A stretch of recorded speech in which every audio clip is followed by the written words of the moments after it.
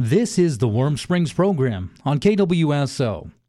Confederated Tribes of Warm Springs Tribal Council elections are Wednesday, March 30th. Vesta Johnson is on the ballot for the Seek-Sequa district. Can you talk about the skills and abilities needed to be an effective leader today for the Confederated Tribes of Warm Springs? What I believe an effective leader would look like is somebody that cares about all the tribal members here, our community, and all the details associated with this community, etc. Water, housing, infrastructure, jobs, future, our children, our culture. That's just the beginning. And education is a foundational piece of that. Now, I look at education as a tool, and the more that somebody's educated, all it means is there's more tools in their toolbox. And I am highly educated, and that education was meant to come home and help my people. So an effective leader, I feel, is able to reach out to anybody, regardless of district, and help everybody and be abreast of everything that is going on in the community.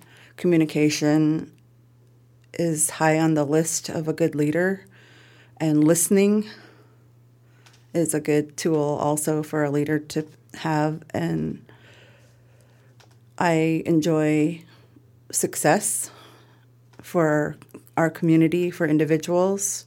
I love it when people succeed, and those are some qualities that I'd like to see in our leadership.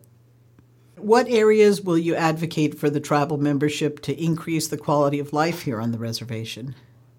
Again, the areas that I would advocate for: employment, within employment, training, support to be the best that they can be in each job that they possess, because each individual person represents this tribe. And housing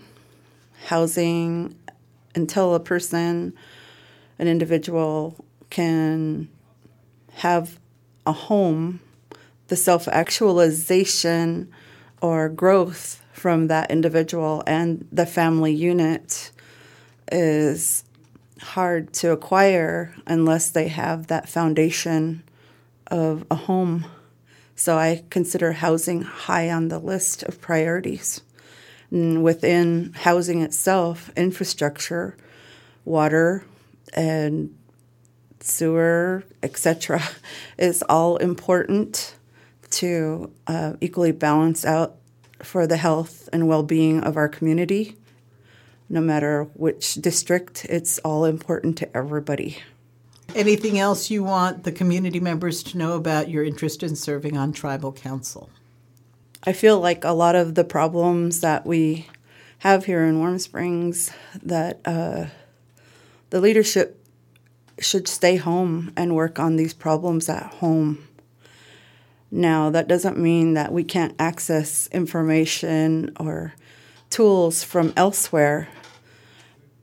But for the majority, we live in a world of technology, so this technology is just as close as our keyboard is to us.